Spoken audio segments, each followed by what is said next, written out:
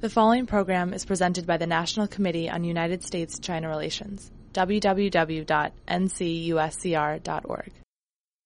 I want to welcome Mr. Gross, and he'll speak for about 20-25 minutes, and then we will have Q&A. Thank you. It's really a great pleasure to be here today, and I'd like to thank Jan and the National Committee on U.S.-China Relations for inviting me. You know better than I, but the National Committee is one of the strongest, if not the strongest, proponent among citizen organizations for fostering constructive dialogue and exchanges, educating Americans and Chinese about the realities of the relationship. So it's a real honor to be here today. And I'm happy to say that I'm a bearer of mostly good news about the U.S.-China relations, things that have happened really since this past spring and then the Sunnyland Summit since then. After I wrote the book, but I thought that I could discuss the recent developments toward the latter part of my presentation and then run through the critique and the themes of the book itself, which, as Jan said, was published some months ago, actually at the end of last year. The core theme of my book is that it's very much in the U.S. interest to achieve a new paradigm for U.S.-China relations, to achieve a stable peace between the two countries, and to actively work to resolve the still serious security problems and some economic problems that exist between the two countries. I believe that a policy of rapprochement of that kind would significantly enhance human rights and democracy in China and strengthen the advocates of human rights there.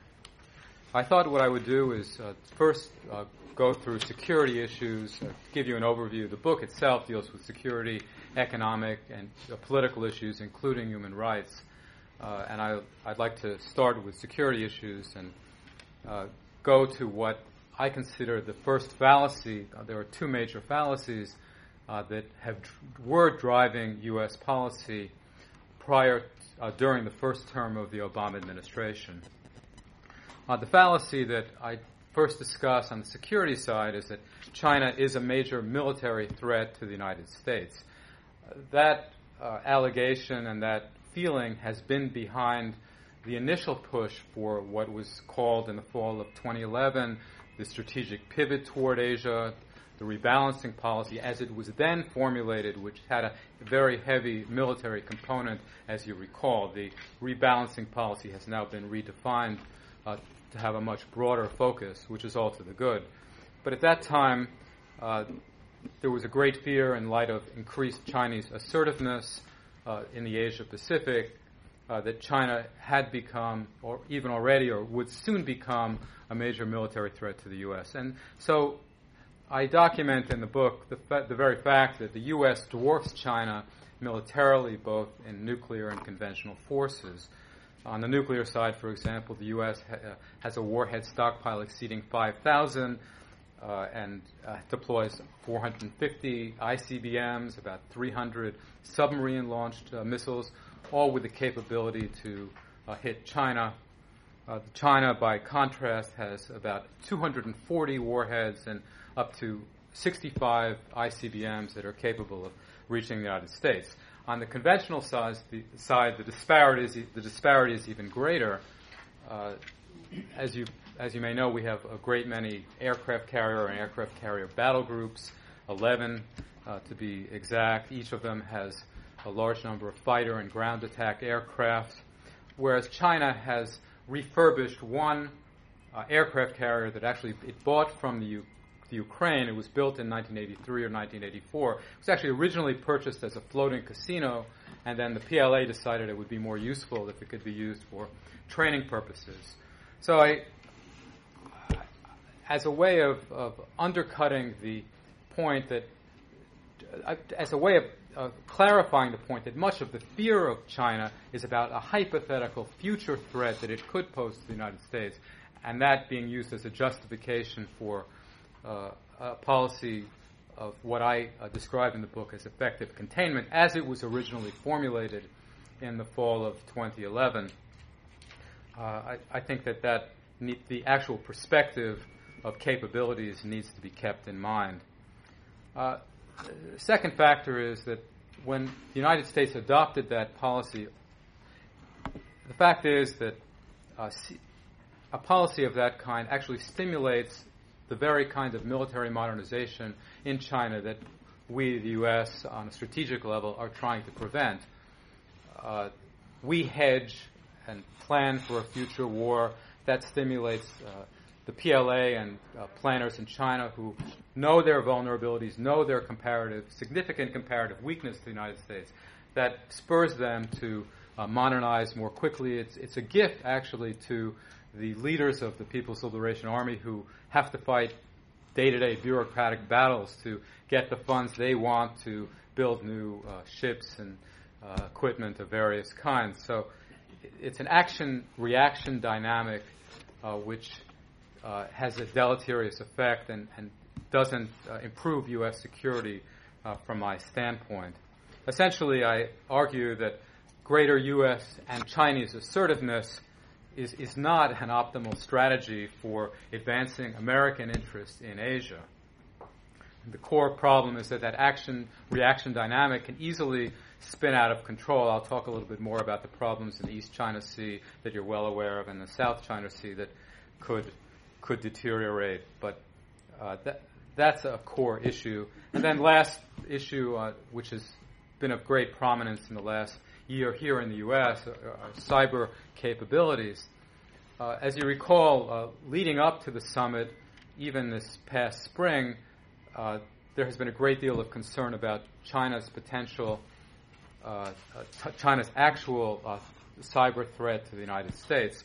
A report came out last spring from a Defense Advisory Panel to the Pentagon, which argued that Chinese military has a special unit that was capable of and had actually penetrated U.S. defense contractors and could compromise American weapon systems. The New York Times last January, February did an expose on Chinese hacking of the New York Times and other newspapers. But clearly, up until the time of the Snowden revelations, there was a very clear fear in the United States that we were already under attack from China, and this was actually being hyped by people who would like to see a strong and effective, aggressive policy toward China. It was such a hard argument to counter because, after all, what happens in cyberspace of that kind is highly classified. There are always selective leaks by intelligence agencies. And I would say that with respect to the Snowden allegations as they concern China, we're now in a much better position to achieve an agreement between the U.S. and China, which has already begun, actually, through a working group that the two governments have established. So I'll get to that more in a minute. On the economic side, the second fallacy that has took hold in the United States over the last several years, as you're all well aware, was the feeling that China's economic rise was occurring at the expense of the United States. But of course, just the opposite is true. China is the largest growth market in the world for U.S. goods and services. It's our third largest export market. Now it's potentially a major source of foreign direct investment into the United States. Yet in the first term of the Obama administration, there was a clear critique that China was not playing by the rules, that they were a bad actor economically, which led to a series of protectionist measures being put in place by the American government, which there was a threat of retaliation. It clearly could have devolved into a trade war. Thankfully, it didn't.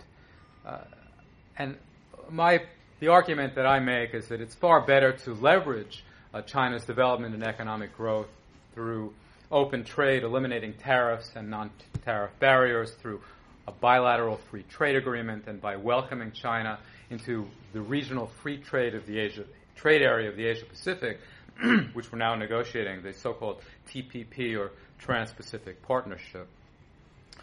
With respect to human rights, the core chapter that I address these issues in the book tries to evaluate the extent to which there are the positive and negative side of improved human rights conditions and democracy in China, balancing that against clearly the repressive policies of the Chinese government in trying to marginalize dissidents.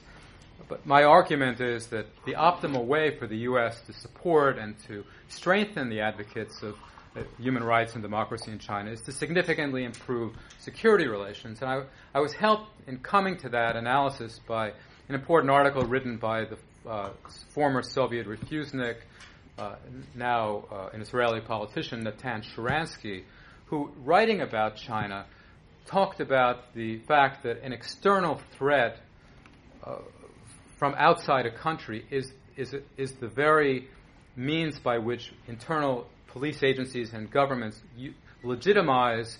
It provides the rationale for cracking down on domestic dissent, and that's been the case in China as well. That China often cites the threat of foreign powers, perhaps leading the pack, the United States, and exploiting weaknesses and internal divisions within China. That's used as a means of legitimizing the crackdown on advocates of human rights and democracy. So I do believe that a sharp reduction in the American threat, as it's perceived by China, undercuts the police agencies, the forces of repression within the Chinese Communist Party that use it to justify their current activities. And after an improvement addressing some of the structural problems that afflict the relationship, I believe that China will become much more open to democratic practices in both Taiwan and in Hong Kong. You recall that during the re-election campaign for President Ma, on Chinese social media and the internet generally, there was a great deal of fascination, and many people followed the election in Taiwan, and that was all to the good from my standpoint. Before describing the final conclusions that I reached in the book, I'd just like to flag the urgency, which I think you're well aware of the confrontations that are continuing to take place in the East China Sea between China and Japan and their military forces, and in the South China Sea.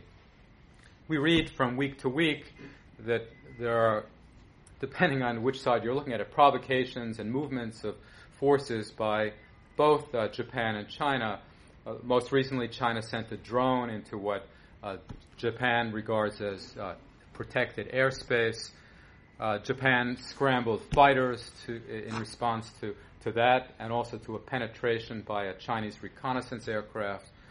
Clearly, both governments are playing to domestic public opinion, nationalist views in both China and in Japan. But the real concern that we have, and why we have to be very concerned about this fight, why we have a stake in it, is because, as you recall, the U.S. considers the Senkaku or Diaoyu Islands to fall within the U.S.-Japan alliance, even though we don't recognize either sovereignty by Japan or China over those islands. So we have an anomalous position, but clearly what could happen in the event of a shooting incident and, God forbid, a loss of life on either side where the conflict escalates, we are obligated under our treaty to come to the aid of Japan.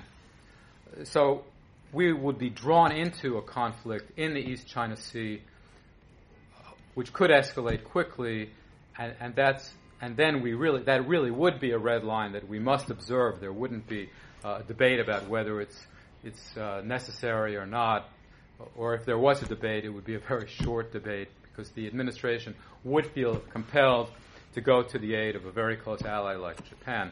In the South China Sea, the most serious problem, in my view, is not what we often hear about, the disputes between Vietnam and China or the Philippines and China over the Scarborough Reef, but rather it's the risk of an armed conflict, of an incident between U.S. and Chinese naval and air forces, because, as I mentioned earlier, there's quite aggressive U.S. close-in reconnaissance of China, both by the American Navy and by the Air Force. We're particularly interested in a new submarine facility, as you may know, that the Chinese PLA has built in Hainan. And by the same token, China has been for several years, not just recently, pushing back against what they regard as a Cold War activity by the United States. There were serious clashes in March and May of 2009 when Chinese naval vessels harassed an American intelligence gathering ship, and I've also read that just this past June of 2013, there was a similar incident where China harassed a naval vessel. The most striking event you recall was the very beginning of the George W. Bush administration, where one of our aircraft, an EP-3 aircraft, was shot down and had to land on Hainan Island, and a Chinese pilot was killed, and there was a standoff. It could have caused a very serious deterioration, and it did in the short term cause a conflict, a crisis with China. The fact is that there still is significant naval activity both by China and by the U.S. in the South China Sea. And then, of course, there is the additional danger that a conflict between the Philippines and China over something like Scarborough Reef could escalate, and the U.S. would feel compelled to go to the aid of an ally, the Philippines, if there was a serious loss of life. I think the problem in the East China Sea is much more serious because it's Japan and we have a much closer tie with the security alliance. But the bottom line in both regions, I believe, is that while the territorial disputes seem intractable, they're essentially legal disputes over land and maritime on the surface, but underneath, of course, is a deep fear by Vietnam, Philippines, and Japan of the rise of China and the military threat that China poses. So, to wrap up on the core theme of my book, I argue that as in February 1972, during the Nixon administration, when President Nixon and Secretary of State Kissinger led to the breakthrough in U.S.-China relations at that time, it's once again in the best interests of the United States to pursue a new strategy that achieves more optimal relations with China and could lead to far greater benefits for the United States. And again, as I said earlier, to achieve a stable peace, it's necessary to deal with some of the structural problems, especially on the security side, and to attempt to resolve those security and some economic and political conflicts as well, drawing on superior American military, political, and economic power. Specifically, I argue that it's very much in the interest of the United States to negotiate a mutual threat reduction agreement dealing with Taiwan. Thankfully, the Taiwan issue has receded as a point of conflict in U.S. current relations with China, largely due to the rapprochement and the policy of commercial exchanges adopted by President Ma going back to 2009 and 2010. But the fact is that this remains below the surface, and in the event of a change of government in Taiwan, Taiwan could adopt a more nationalist policy, and it could once again become a major point of contention. So I believe that it's very much in the interest of the United States to negotiate a threat reduction agreement with China that significantly scales down the Chinese threat to Taiwan and thereby secures China's democracy. And this can be done through a threat reduction agreement which permanently eliminates the more than 1,200 short-range missiles that China has arrayed as a threat against Taiwan by significant reductions and redeployments of Chinese naval and air forces that threaten the island, by ending the periodic naval and military exercises that China engages in to intimidate the Chinese leadership. And as the quid pro quo for that, if China were to agree to that significant threat reduction, it would be appropriate for the U.S. to pull back our reconnaissance, naval and air forces from the areas closely ringing China, and also to significantly scale down U.S. arms sales to Taiwan, which has been, as you know, a major point of contention going back decades in U.S.-China relations. With respect to the East China Sea, it would be appropriate to demand that China, in exchange for a pullback of U.S. reconnaissance, that China would provide a strategic buffer zone around Japan into which Chinese forces would not penetrate, and this would create a greater sense of security in Japan that would allow Japan to go beyond its somewhat fictitious legal position at this point that there's no quote-unquote territorial dispute between Japan and China over the ownership of the Senkaku or Diaoyu Islands. That dispute, like the disputes in the South China Sea, should be presented to an international tribunal with expertise in the area.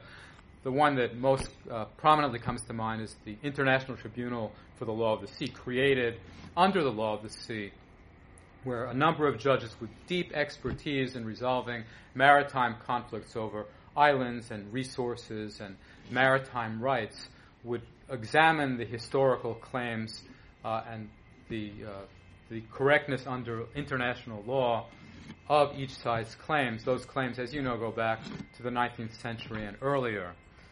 It also could go to the International Court of Justice, which is a possibility, but in my view, the International Tribunal for the Law of the Sea is the better body. And by pulling back U.S. reconnaissance in the South China Sea as well, that would significantly reduce the chances of confrontation, which occurred as recently as June, although it was only reported in one media outlet that I'm aware of, the Washington Times, that would allow, and that as part of this arrangement, China would then agree to submit on its part its claims for islands in the South China Sea to an international tribunal as well.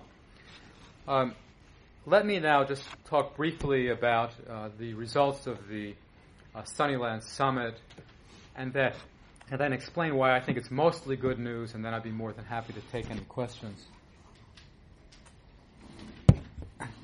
In fact, although in preparing for this talk, I had a chance to look back at the statements, not only of the Sunnyland Summit itself in June, but the statements that came out of the Strategic and Economic Dialogue, as you know, held between the U.S. State and Treasury Departments and their Chinese counterparts that was held in July.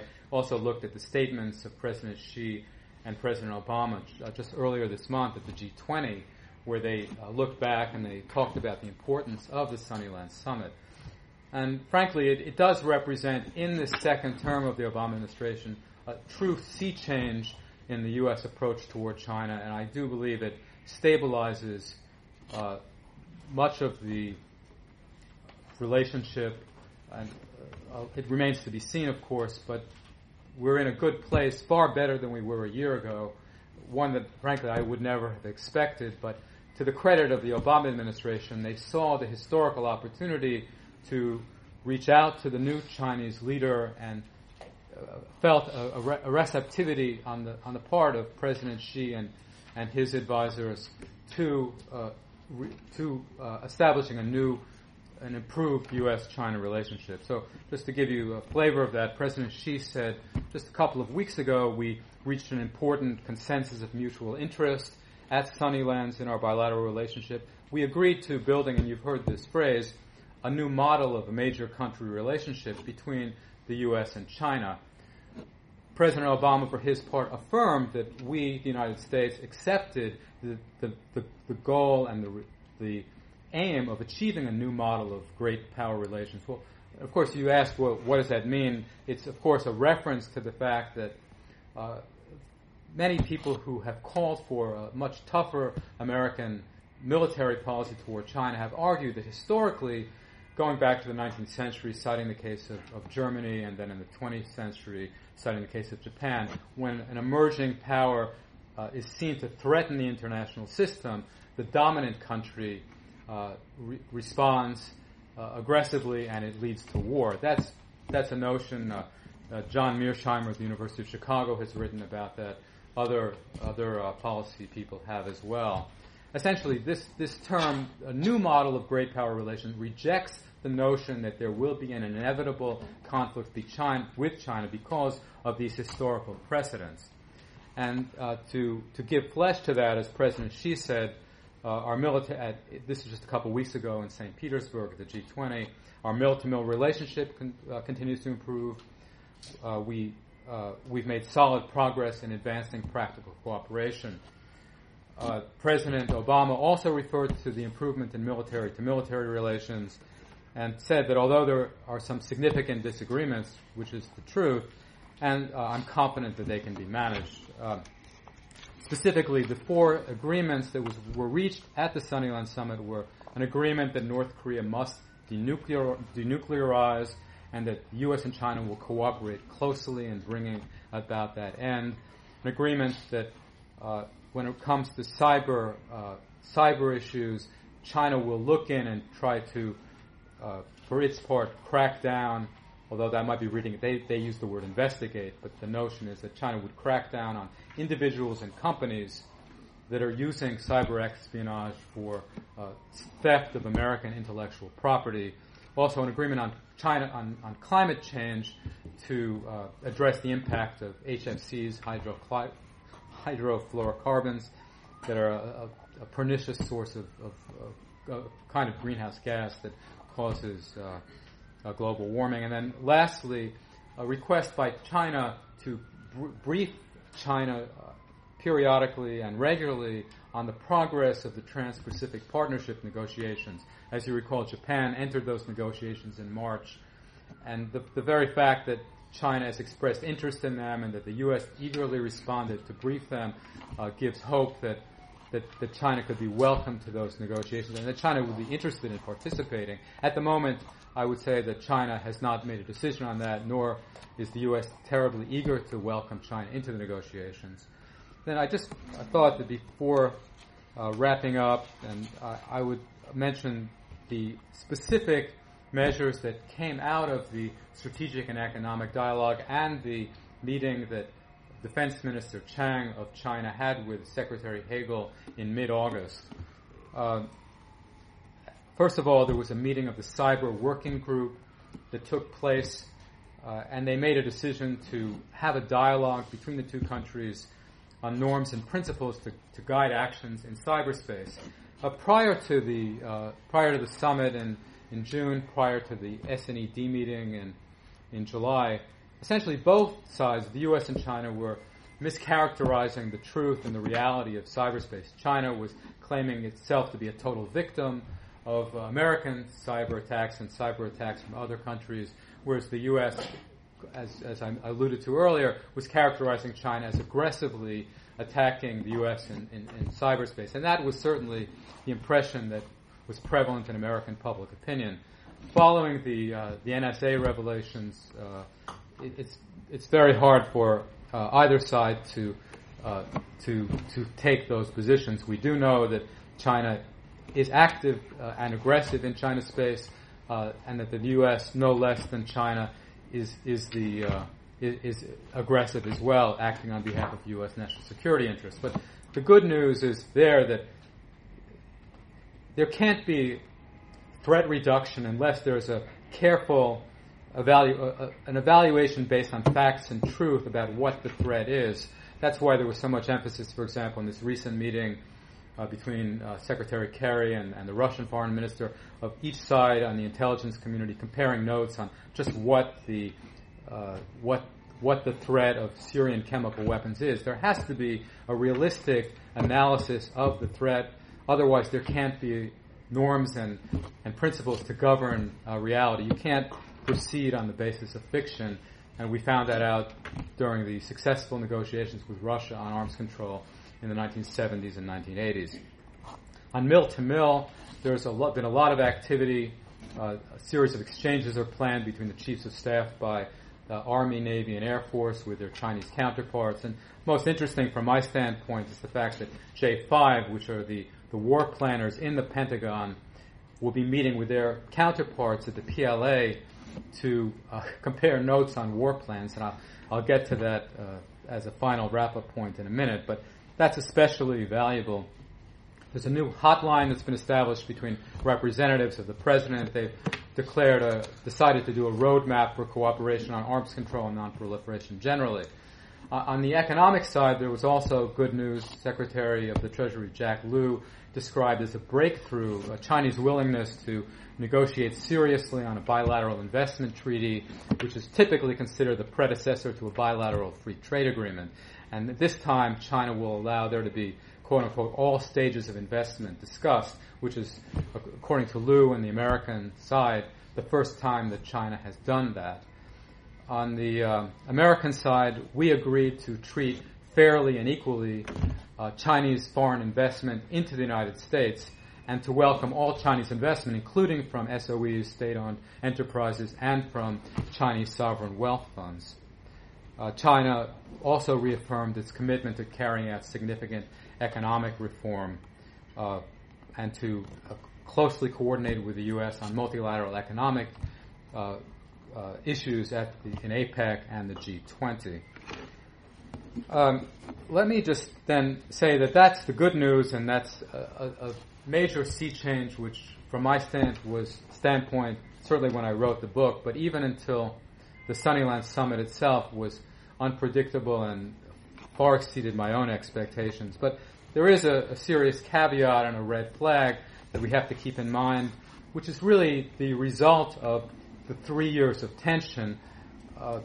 Although some people like to, characterize diplomacy as a lot of fluff and rhetoric back and forth, there are a lot of specific measures here.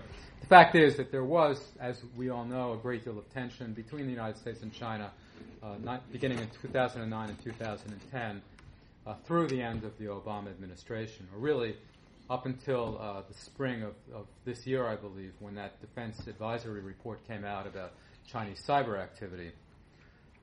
David Gompert, who was the former deputy director of America's National Intelligence,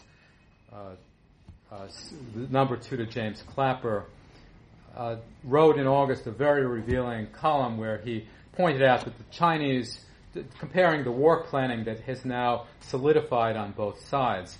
For the Chinese part, there's a dreadful fear of a long war that Gompert writes about, and so the Chinese war planners are crafting plans to swiftly, they hope, take out, in the event of a conflict, U.S. carriers, U.S. air bases in the region, command and control networks, and even satellites. It's probably beyond their capabilities, but that's what they're planning. On the U.S. side, you know that back in the fall of 2011, when we were announcing these redeployments of American forces to the Asia-Pacific, there was some coverage of the fact that the U.S. had adopted a so-called air-sea battle plan, which had been under discussion for some time, which involves long-term, long-range strikes by U.S. stealth bombers, B-52s, and a variety of American military resources on China in a preemptive way before the Chinese attack that I spoke of earlier could be unleashed. And the idea, and Gompert writes, as with the Chinese war plan, the idea is to strike with speed, fury, and little warning. He sums up his argument by pointing out that this is clearly a textbook case of crisis instability. Going back again to the U.S.-Russia arms control and in arms control, strategic arms control negotiations generally, a critical goal is establishing strategic stability so that neither side has an incentive to strike first. There's sufficient time for cooler heads to prevail and to head off a general military conflagration. Unfortunately, the assertiveness on both sides has ramped up the war planning in China and the United States to now a point where each side feels the need to strike first to prevail in a military conflict. So that's and then as I discussed earlier, the problems in the East China Sea and the South China Sea could be the match that lights the fuse. I mean, these are worst case scenarios, but it's not beyond the realm of comprehension. So the great good news is that U.S.-China relations are on a far better track today than they were a year ago. There's significant reason to believe that there will be practical cooperation. And going back to what I was mentioning earlier about this new working group between American war planners and PLA war planners, as I was mentioning earlier to Jan when we were talking, in the history of American arms control with the Soviet Union, and I used, a long time ago, I worked at the Arms Control and Disarmament Agency and had some direct familiarity with that. Experts and military planners and leaders at the Pentagon played critical roles on delegations of the United States, and their counterparts played critical roles for the Soviet Union because they had, in a sense, the most knowledge and the deepest interest and the greatest capability to come up with measures on a practical level that could lead to a reduction in tensions between the two countries. It's a lot more than just getting to know each other and having a few drinks together. It's professional consultation that can lead to a stand down or an effort to stand down, a process that moves in the other direction instead of a process of ramping up preparation for war, a process that brings us back to true stability in the relations. But the condition is that those war planners have to address some of the very serious structural problems that exist in the relationship that go back to Taiwan, the Chinese threat to Taiwan, the U.S. close-in surveillance of the Chinese coast, Chinese aggressiveness vis-a-vis Japan. So I do believe it's urgent for the U.S. to move out in that direction, and I'm glad to see that now we have put in place a condition or a platform, you might call it, where those kinds of discussions can occur. Now, thank you very much. I'd be more than happy to answer any questions. Thank you, Don. That was very, very good and very wholesome. Open it up to questions, please. When you ask a question, introduce yourself, who you are, where you work. Who's going to start? Go ahead, Richard. I'm Richard Radies from Wrestling Company. I've got two questions. Sure. The Chinese are developing a Jin-class submarine that bears a striking resemblance to our Polaris submarines. Are the missiles, the ICBMs, that are going to go on there in addition to their 65, or is it they're going to reallocate 65? No, they would be, because the 65 are ICBMs, land-based, and so the missiles that went on there. Right, that's right. Okay, my second question is, have you ever tried to export anything to China? When I was in the government, I worked in the agency that called the Undersecretary for Arms Control and International Security that supervised ITAR, U.S. military or dual-use technology exports to China, and in the late 1990s there was a lot. But I haven't worked on.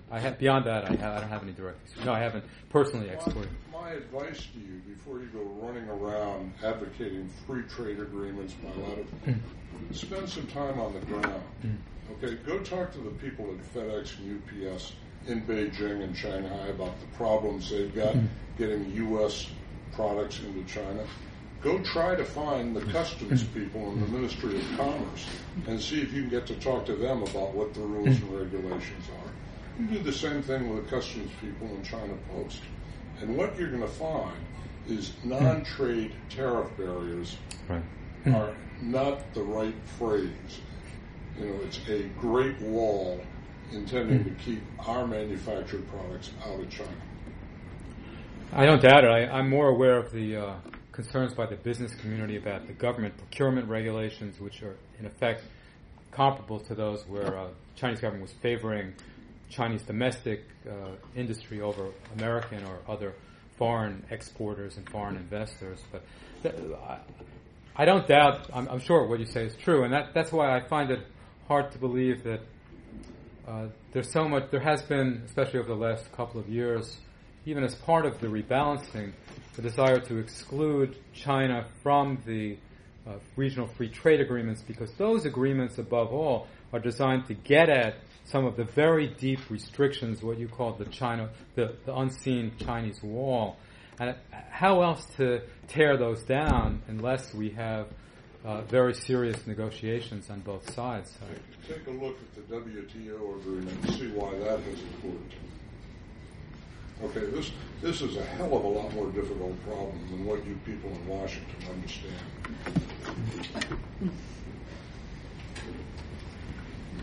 Go ahead.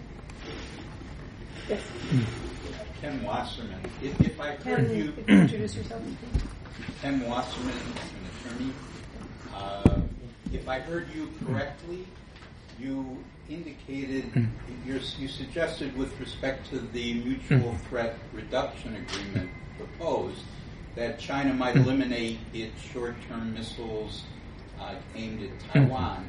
But I don't think you referred to the missiles in Taiwan that are aimed at China. Could you discuss that? There's two ways of looking at it. I had envisioned this as a U.S.-China negotiations, and therefore a U.S.-China negotiations as Taiwanese missiles are controlled by Taiwan, where we wouldn't have the authority to put those on the table. Right now, Taiwan does not have the leverage as far as we all know, far inferior to China militarily. So while they have a limited missile force, they would never want to enter into this kind of mutual threat reduction agreement with China. It's really up to their greatest ally, the United States, to negotiate a reduction of those forces. I would think that as part of that, indirectly, and it would be in Taiwan's interest to reduce their own missile forces to China. China would, of course, in a negotiation like that, argue, well, if we reduce or eliminate our forces, what about the Taiwanese force? So it would be a stumbling block to negotiations. So I think it would. I think that the Taiwanese government would be willing and interested to allow the U.S. government to put those on the table or to participate in the negotiation itself and do so. You're not advocating unilateral reduction by China? Well, I could advocate it, and actually I noticed that President Xi indirectly referred to the fact that if U.S. arms sales were, in this last meeting in St. Petersburg, that if the U.S. scaled down arms sales, China would make corresponding adjustments. It was, and going back to the early 2000s, I think General Scowcroft also talked about having an arms control agreement on missiles with involving China. It's something that the elimination of the missiles will significantly improve Taiwanese security. So it's something that the United States should do, going forward. But can I just clarify that? Because actually I was at that meeting where Brent Scowcroft raised that. It was part of the Track 2 dialogue that we have, and it was a time when Jiang Zemin actually indicated, it was a meeting with Jiang Zemin, and he indicated a willingness to move. He didn't say eliminate, that's what I don't understand. He didn't eliminate them, but move back from the coastline where they are currently arrayed. These, I don't know how many thousands of missiles that were at that point targeted Most to of them Taiwan. are global anyway. Well, but the point was, and the reason people after thought this wasn't very useful, is that those are all movable missiles. So they move them back, and we either stop selling weapons to Taiwan or whatever the quid pro quo was for that. But if China changes its mind, it can, within minutes, days, hours, whatever, move them right back into place. So that's why what I spoke of was a permanent elimination of those missiles, and also, I didn't mention it, but in the book, talking about suspending their production.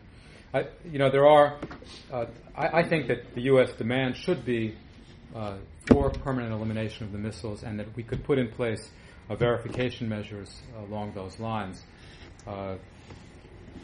There are always doubts, as we see currently in the news in Syria, about whether the partner, in this case China, in the other case Syria, is really to be relied upon. And there are just going by the history of U.S.-Russia negotiations where there were intrusive inspections by Americans into Russia to make sure that they destroyed their missiles and their warheads. The same could occur in the case of China. So I think it's feasible, but it requires an intrusive verification regime. And would China allow that?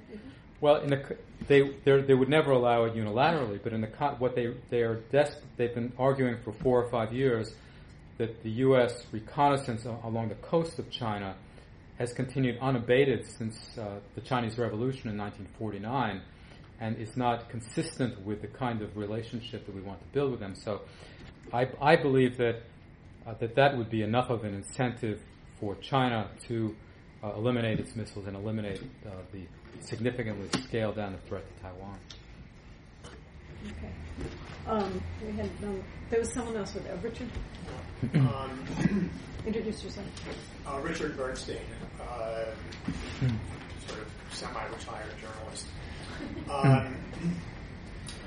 What you have done on the South China Sea, you seem implicitly, I wasn't really sure whether you were critical of the pivot and the opening of a marine base in Australia and the measures that were taken to counteract China's aggressive behavior towards a group of countries with which the United States generally has good relations. Was that a mistake in your view for the United States to try to counteract this behavior?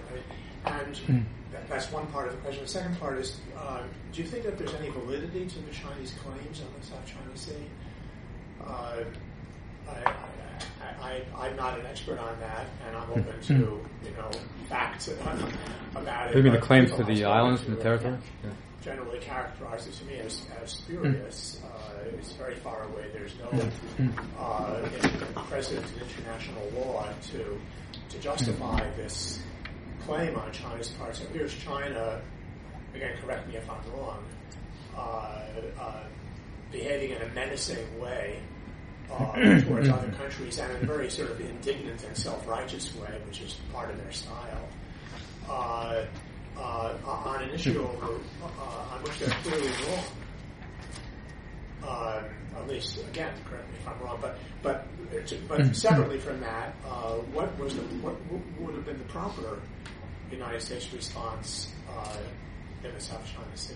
So let me just take the second part of your question first. What's most interesting about the Chinese claims is that it dates from 1947, pre-China Revolution. These are not claims that have suddenly been brought to bear by the Chinese Communist government for the first time, just in the last 2 or 3 years. The expansive, as you suggest, claims that China made in 1947 are based on historical precedents that they think are important. The best way of sorting out those claims is through an international legal process, which has not yet taken place yet, because it's always the case that each government, there was a famous case in South America not too long ago where two countries were arguing over islands in the Pacific off of South America, but these are legal claims that have to be examined there are standards under international law, and courts can render decisions if the parties consent to the court's jurisdiction. So I'm not in a position to say that this is a fictitious or fallacious or fantastic claim by China. I frankly don't know. They cite historical precedents. Vietnam, it's very hard to tell when each side is putting forth its advocacy and its case in the newspaper. But I do know that the real underlying problem that prevents China from bringing those to an international tribunal and is the security standoff between the U.S. and China in the South China Sea, the aggressive reconnaissance, which I do believe is unnecessary and unduly aggravating, and the Chinese pushback. I'm not justifying by any means Chinese assertiveness. I'm just saying that countering the perception of Chinese assertiveness by ramping significantly up the threat to China, as we've done and as was done in the first Obama administration, is not in the best interest of the United States. You have to be tough, and you have to show them that that they can't push around American allies. But when that becomes the core of the strategy, it has the effect of augmenting and increasing the very military modernization and the desire, as China often says in these international meetings, to protect their core interests. So if the security issue is addressed, I believe it'll be a lot easier through an international legal process that's been created for that very purpose to address the legal claims. And then we'll have experts to examine whether, as you suggest, the Chinese claims are outrageous or whether, in fact, there's a legitimate basis for them. Hey, Frank. If the United States and China go to war, it will probably be over Taiwan or the Senkaku Diaoyu Islands.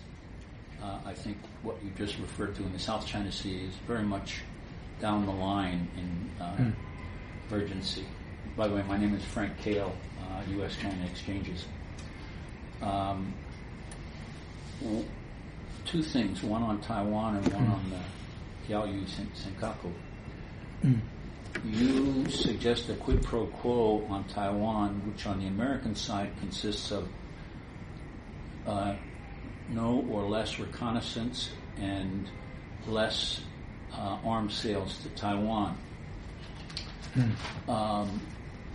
It seems to me that those are pretty paltry when compared with the Chinese interest in Taiwan and the claim, which does not start with the communists, that Taiwan is a part of China. So there's an existential national issue on the China side, and what you're suggesting, it seems to me, is just those two things. With regard to... Wait, Frank, let's just do one question, because there's others. Time is short. These are related, though. The issue on Taiwan and the Diaoyu comes about because of Japan's victory in 1895. And the claim that Japan apparently makes to the Diaoyu Senkaku is equivalent, it seems, check me if I'm wrong, to the claim on Taiwan. Japan has no longer a claim to Taiwan. That ended in 1945 with the loss of World War II. Is it not the same with Diaoyu and Senkaku? And is the United States' commitment to defend them if Japan decides to make an issue of it in the best interest of the United States? Or is it better for the United States to redefine the issue so that it doesn't have to be drawn in? Okay, let me answer the second question first, I think. I agree with your point. We actually have such an anomalous position. We don't recognize sovereignty, and yet we'll come to the defense of Japan over these uninhabitable islands, and in the context of a mate that could escalate to a major U.S.-China confrontation. It's a very unfortunate position that we're in. We reached that point because of pressure from the Japanese government, even before the current prime minister took office. But I think that what we need to do then is adopt a very active diplomacy. Right now, you'll notice that the Assistant Secretary for East Asian Affairs and I think Biden, when he was in Southeast Asia, we advocate active, and President Obama, I believe, spoke to this at the Sunnyland Summit as well. The U.S. position is there needs to be active diplomacy between the two countries. So we're basically saying, you guys sort it out, but do it peacefully because we don't want to see a war. Well, from week to week, there are serious incidents, I would say, in the East China Sea. There's been a lot of work done in this area on the kinds of confidence-building measures that could be adopted. I'm thinking of Richard Bush at Brookings, who has talked about increasing communications in a variety of ways between Japan and China. But I think that the U.S. should take a much more assertive posture, to coin a phrase, in the East China Sea, because, as you suggest, it's quite a dangerous situation. It's not enough for us to say we hope for a diplomatic solution, or we urge the parties to. We have to put pressure on both countries to reach a solution. It's eminently feasible, in my opinion, because going back to 2000 and 2008, there was a political agreement reached between Japan and China over the Senkaku Diaoyu Islands that wasn't implemented and fell apart. But if there's a will on the part of those two governments, an agreement can be reached.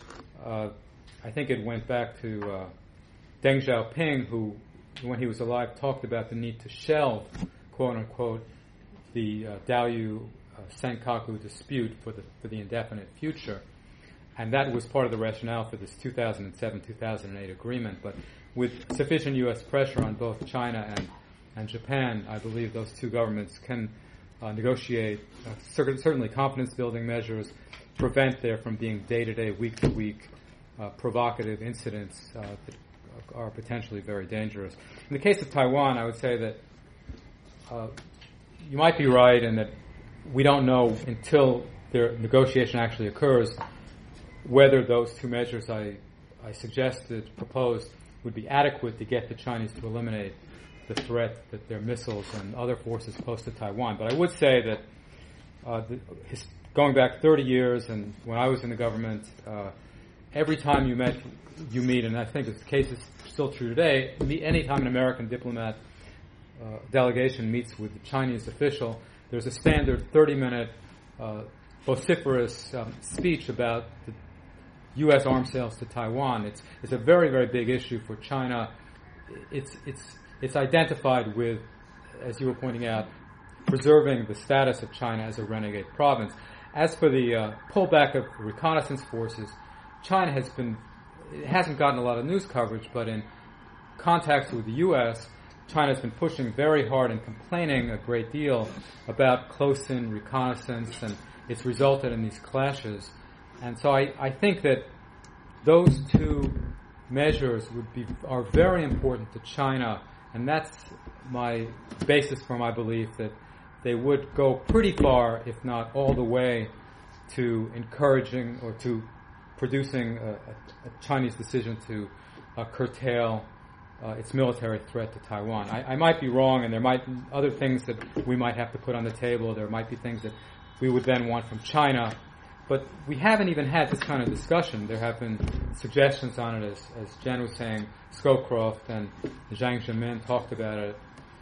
But until we actually, have these discussions, and that's why I'm gratified that of all the results on the security side of the summits and the SNED and the defense minister's visit, this one on having U.S. strategic planners meet with PLA strategic planners, if they can get into, we used to say in the government to get into the weeds, but in this case the weeds are a potential cause of war, and I just hope that there's enough political will on both sides not to be happy with the current status quo, which is a lot better than it was a year ago, admittedly, but to really dig into the structural problems and not just be satisfied with the apparent stability, which is can be actually hides underlying realities to a greater extent than is currently recognized. I apologize. I know there's several others of you who had some questions, but we've gone 5 minutes past our witching hour. Please join me in thanking Mr. Gross for... Thank you.